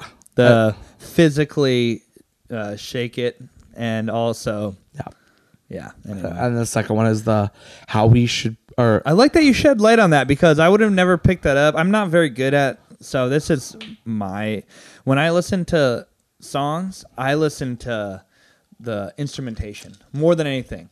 The vocal melody, the instrumentation. I don't really dial in on the lyrics, and that's why I love having Emily in the band because she is very meticulous at diving into the lyrical meaning, which is great. But it's just not my skill set.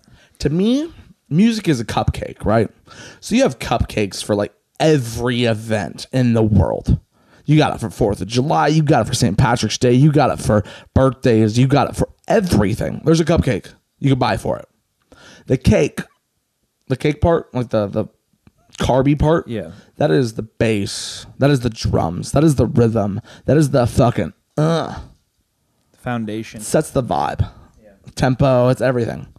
All the frosting, it's all like guitars. It's all like the mid-range to treble instruments. Yeah. The frosting, the reason why you understand what it is,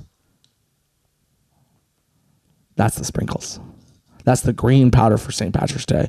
That's the red, white, and blue for July 4th. That's the Christmas spirit. That's the Halloween spirit. The lyrics and the vocal melodies are the reason why you understand what that song's about.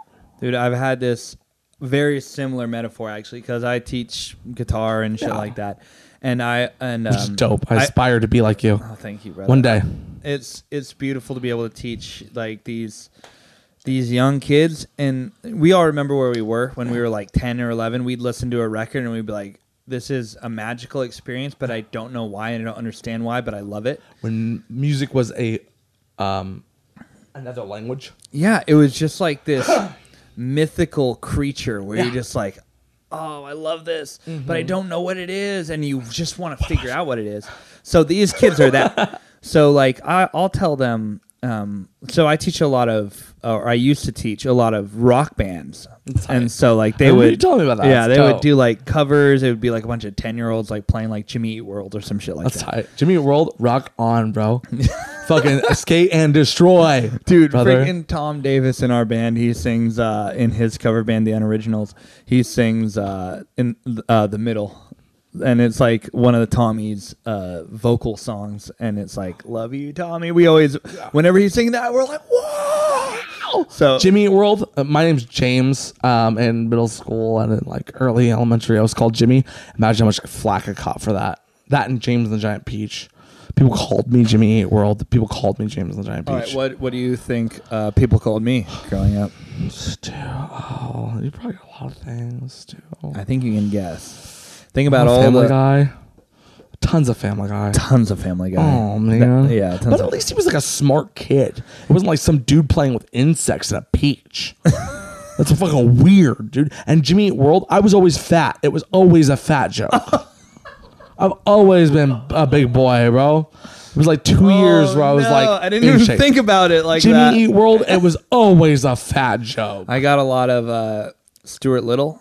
And they're like, but you're not little. What I can do? Stu? That I got so much SNL? No, Mad TV. Oh, you're right. Yeah, Mad TV. Stuart from Mad TV. I got all that. Look what I can do. And I'm like, look what I can do. Especially being a musician. I'm like, yeah, man. They're like, you're in a band? And I'm like, yeah, I play guitar. They're like, oh, so you're basically like, look what I can do. I was like, fuck you, Check out this rad solo, bro. Look what I can do. Anyway, I was talking about, we were talking about a food analogy for music, right? So what I've used to tell my kids is bass and drummers, you're the plate You're the plate. I like that. Foundation. You're the foundation. You're what the Jello mold is on top of. People understand the Jello mold, which is the music, the guitars and the vocals, because people can consume that. They get it. They especially get the vocals. Easy to understand guitar and vocals. But the thing is you can't possibly have a solid vocal track or a solid guitar track on top of an out of tune bass guitar, an out of rhythm bass guitar, an out of time drum, an out of rhythm drum. If the bass and the drums are so fucking locked in that the vocals and the guitar can sit on top of it, then that's where it really comes in. But if not, Jello's all over the floor. That's why the bass and drums, why rhythm sections always like, they're just like keeping it together. Because they literally are just like putting it in. There's like jams that you'll listen to. You're like, oh man, that bass player's been playing literally the exact same bass line for like 20 minutes. It's because they hold it down. Yeah. I'm so blessed to have Tom and Alante because they fucking They fucking hold it down so well. I love Josh. And I feel bad like stating this out loud because but Tom is probably the best bass player in our immediate community that like I can think of. And Josh is he's right there. Josh is awesome, so tight. Man. I love Josh's like demeanor. Josh is always like, I don't give a fuck. Scott from Swoon is pretty fucking amazing too. Shout out to that would be Tom. I've talked to Tom before, and I love Tom. I think Tom. And I'm not trying to rank local bass players. There's only a couple bass players I'd like be like, hey yo, you could play in Morning Mountains. That's cool. Well, and it'd be like Tom and Josh. That's like it. Yeah, my guys. Actually, I have so much history with, and I love to death. Is Shane from Shane's Shane, phenomenal bass player. So Shane DeLay, Sabretooth. He's in Sabretooth. That's he's in Mama Foxy and Bully West, right? Bully West. Dude, Bully West is so fucking good. They're great. God. Manny is a phenomenal vocalist. Manny, get a Bully West Instagram page immediately. And Manny, if you do Don't Let Me Down Again, that cover, let's just talk about it beforehand so I don't have to like run up while you're doing it on stage and sing it with you. I can just like, we can plan it out. So you're a Beatles fan. Don't Let Me Down. So this is another thing, like Howell Rowe, like, which he was my best friend for 5 years. I'm not going to be public about like why we're not friends anymore. Like why, I still love him. Like I will be open and public about, I still love him. So let's just change you're not friends anymore. You just don't hang out on a daily basis. I haven't spoken to him in 2 years. You don't talk anymore. But you don't like have an animosity. It's for personal health reasons. Okay. It's for each other's own good. When it came down to it, I simply had. Can you tell everyone who this is to you? Howell I know. For 5 years was my absolute best friend. We spent every day together. It was the person I checked in with. It was the person that I wrote with. It was the person that like I would show what I was working on and what he thought of it. So that's like my Emily, basically. Yeah. Whatever like they thought of it. If they thought it was good, I would continue working on it. If they didn't think it was good, I would quit working on it. They were the standard of what I was doing. And now at this point in time, there's songs that we just went and recorded that like weren't held to their standards. Like but you liked them and you're like, but I liked them. And so now like I'm following through with it. And like, you know, his opinion wasn't everybody else's opinion. Yeah. That's the way it is. But Howell Rowe, like, if you ever listen to this, Howell, I know like that we still know some of the same people. I know that we still run into each other. I still love you, dude. We just simply aren't good for each other. It was directly to him. We just simply aren't good for each other. You want to embellish on that at all, or it would be too personal. Yeah, fair. It would get too far. It would be outing each other. Fair. So back to the Beatles, though. Beatles. When like, what are so? It's easy for people like people like my parents or people like that to understand you better. I think from a perspective of artists that they understand and know, and it's like I'm not just saying just my parents, but like the Beatles are they're universal. Yeah, they're like they're water. when it comes to music. Like everybody knows the Beatles mean something. We're all Chuck's children, but we were all influenced by the Beatles. That's what's the direct question? The right question is, what do the Beatles specifically mean to you? Like, you've referenced them before. Like, when did you get into them? Like, what was it about them that you drew from and you felt akin to, a connection to? So the Beatles, to me, I didn't get into until a much later date in my life. And there were certain songs that I understood, like that I'd heard before, like "Hey Jude," you know, the standards, the radio hits. But my father like doesn't like the Beatles. He didn't like the Beatles. Rolling Stones guy. He's a Stones guy, and so like I love the Stones. Like don't get me wrong, like I have a song that I'm working on that we'll probably release in 2021 called "Statewide Shade." That is so Stones disco vibe, dude. That like Statewide Shade. That's Statewide such a Shade. Sweet name. It's a good song. I'm really, really proud of that lyrical composition. Statewide Shade.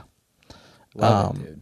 That'll come out in 2021, and those lyrics are already Isn't published. it so funny that Bitches. adults it was like, you know, like the famous riffs between bands is like Tupac and Biggie, like the Stones, the Beatles. You're either a Stones guy or the Beatles guy. You're either a Coca-Cola or a Pepsi, dog. What up? You're either a Who guy or a Zeppelin guy. Yeah. And like we just grew there are so many branches off this rock and roll tree that have grown that you can't be like, hey man, I'm either Jimmy, a freaking Felice Brothers guy or a Charlie Crockett guy. That's it.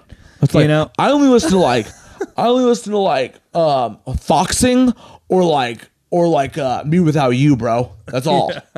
Which they toured together, so that was a bad example, but whatever. you know what I mean. Yeah, though? totally. Like so, your dad was a Stones guy, so almost like the Beatles were like Beatles were like bitchy. He was like, those are like, that's for girls. yeah. I- Well, the girls did love the Beatles, but they also loved the Rolling loved Stones. Jagger, too. bro. Yeah, Like, what they the loved hell? Jagger. They loved all of the Stones. Girls, when women were like finally like allowed to show their own personality, like, well, like let's not.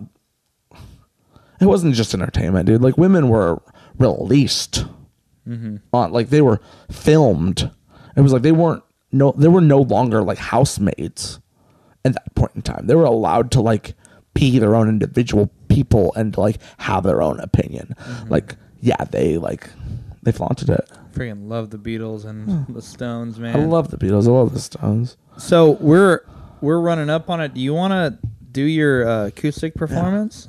Nice. So- do you want to talk about it before we set it up? Yeah, I'm gonna finish up with this Beatles reference. Yeah. There's so much that we didn't touch on that like eventually we'll have to do another one of these again. We'll have to do a trifle. We'll get James Reedy 3 up in this biatch, dude. I absolutely love these, and honestly, like to some degree, like would love to do my own podcast, but like,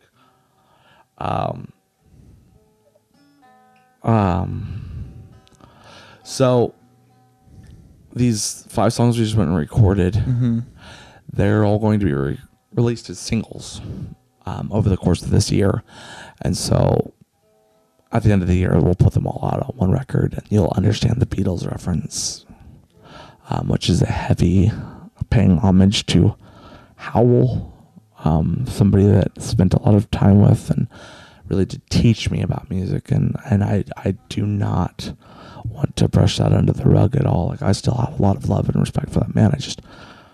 We aren't healthy for each other.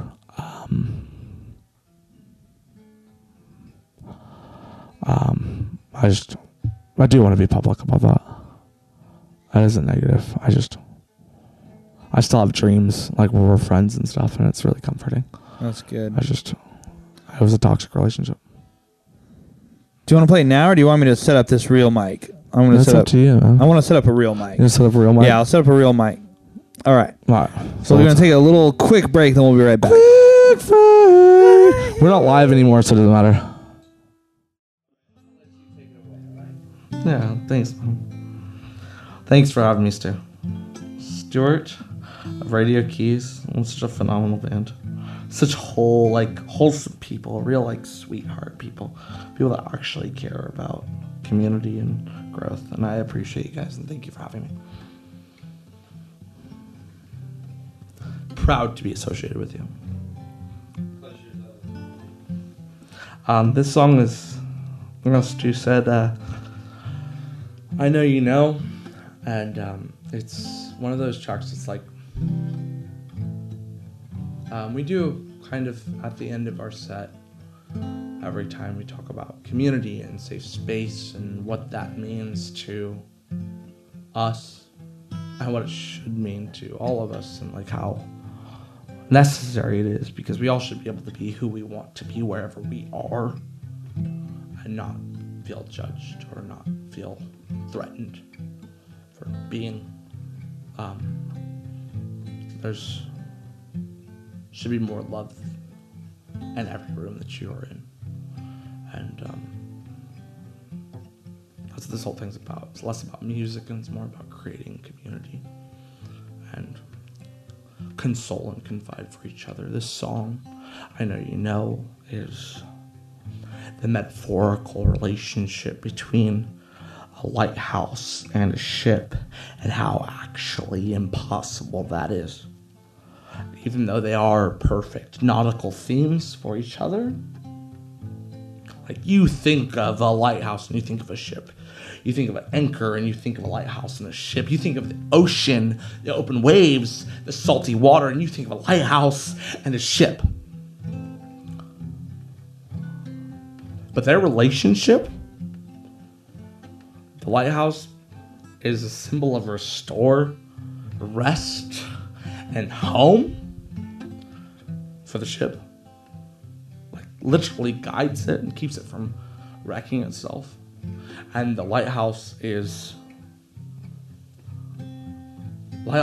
doesn't even have a purpose without the ship. But they have two separate ecosystems. One's on land and the other one's in the water, regardless of how well they seem like they fit. I know you've been the lighthouse. I know you've been the ship. I've been the ship. I've been the lighthouse. I've been frantic. I've been cruising. Don't sure on me, hey man, you run. I'm just killing time. You know I still feel sharp, twisted, and I how it severed my spine. I just didn't know how hard my heart could fight. I pulled the plug out of my side. Oh, I reached my end and out of sight. Glass that I count, but seemed to fill. But I always get back to you, just get my fill. Don't see no other name the waves from you. What a shake you see, I've thrown myself into. I know you know. Oh, I hope you know. Oh, well, I know you know. Oh, I hope you know. Oh, well, I know you know.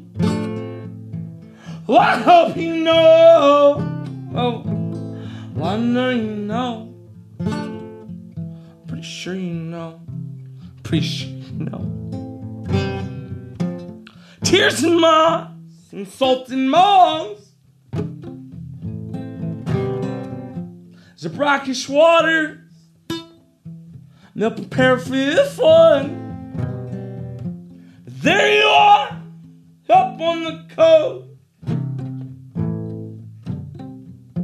spinning in circles, just to guide me home. What in the fall, when I needed you most. For you and I to ever get close, let's just shipwreck. Well, I know you know. I hope you know. I know you know. Oh, well, I hope you know. Well, I hope you know. Oh, I know you know. Oh, I hope you know. Oh, I know you know. I'm pretty sure you know. I'm pretty sure you know. I'm pretty sure you know. I'm pretty sure you know. I hope you know. I know you know. Because I know you. That was an incredible performance, James. Thanks, man. Thank you so much. So heartfelt and shit. I appreciate it. That's You're saying about your grandfather. yeah. That was his guitar. Yeah. Yeah. His Takamine from the 80s. Oh, sorry. No, it's all Oh, good. it's It hit the stand. guitar stand. Hit a stand. Yeah, it's all good. This guitar has seen way more abuse than that. My grandfather was like one of those dudes that's like just lived in like a shack in like Texas, a 1-bedroom shack with like 12 brothers, was like super hard ass, like ate to survive, didn't enjoy food. Basically, Johnny Cash is what you're saying. Yeah, he was like 5'4" and like, I'll fucking kill you, and you were afraid. Yeah. Like, he weighed nothing but like $120, $140. But yeah, when he passed, I went down to Arizona like a year later to pick up a couple of his guitars, and his girlfriend Faye, she had the Takamine that I just played on. Had his Yamaha. It's a concert series. It's like a little smaller of a guitar. Yeah. It's electric with a piezo. But she left his like fucking. She left his like old ass like Fender acoustic that he had. Like it was like the guitar he played.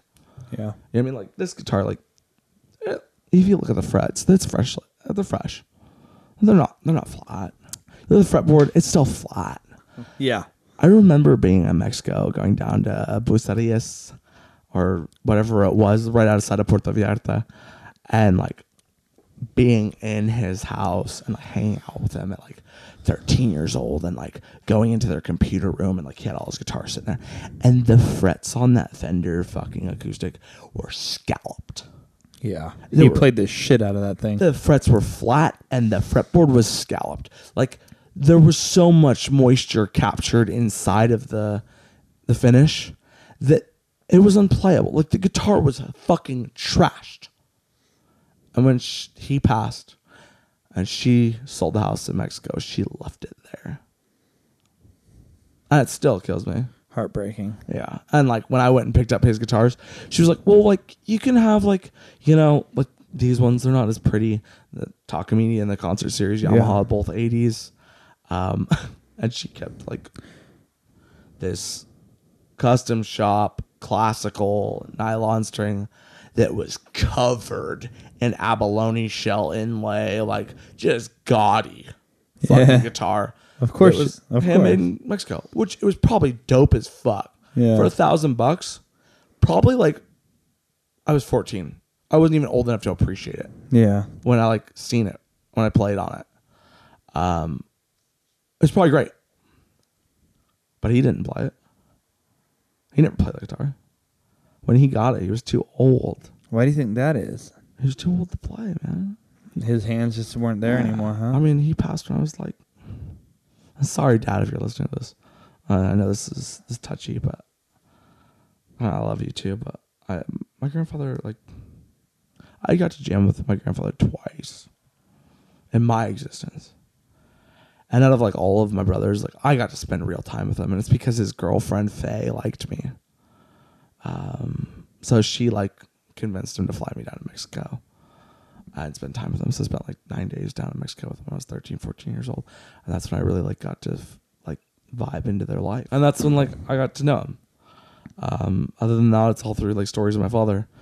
But he didn't play that fucking nylon, Mexi. He was already fucking like 70 when she bought that guitar. His hands were already like so arthritic and like so, yeah, bigger fish to fry at that point in time. Mm-hmm. He's just fighting for his life. Fuck, dude. That's some deep shit. Yeah, I mean, like that nylon string was just so gaudy and like so out of character for him Yeah. that like he's a unionized fucking musician back in the 60s. Like they used to call on him to do, like they would just hit him up and he'd go and do like chord chart shows. Just show up at like a country western show, like 50s and 60s, and sit in the background and play fucking chord charts. Yeah. Need it, dude. Ah. That's incredible. God damn it. We got to get more into your shit, dude. We got to wrap it up. But God damn it. That's so already incredible a really long shit. podcast. Oh my fucking God. All right, dude. We always do this shit at the end of the podcast where we say, you got it, right? Yeah. So I'm Stuart. This is James Reedy of Morning Mountains here. Thank you so much for coming out. We're going to keep searching for that sweet soul music. Sorry.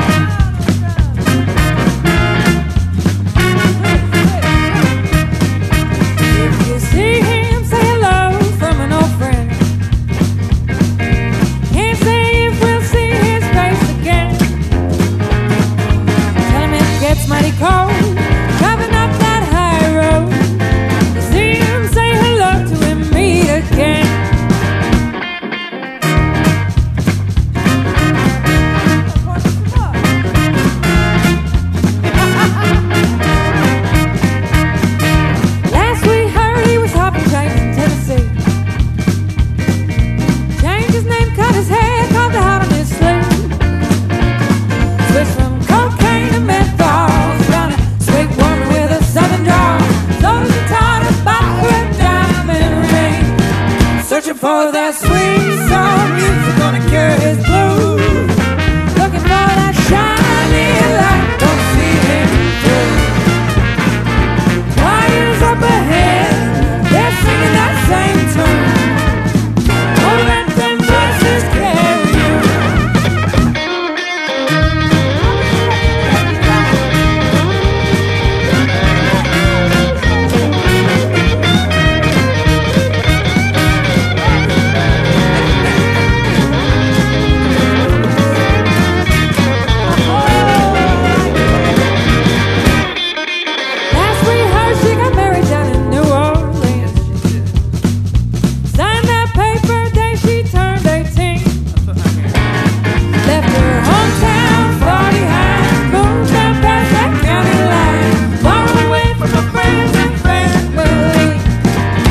For that sweet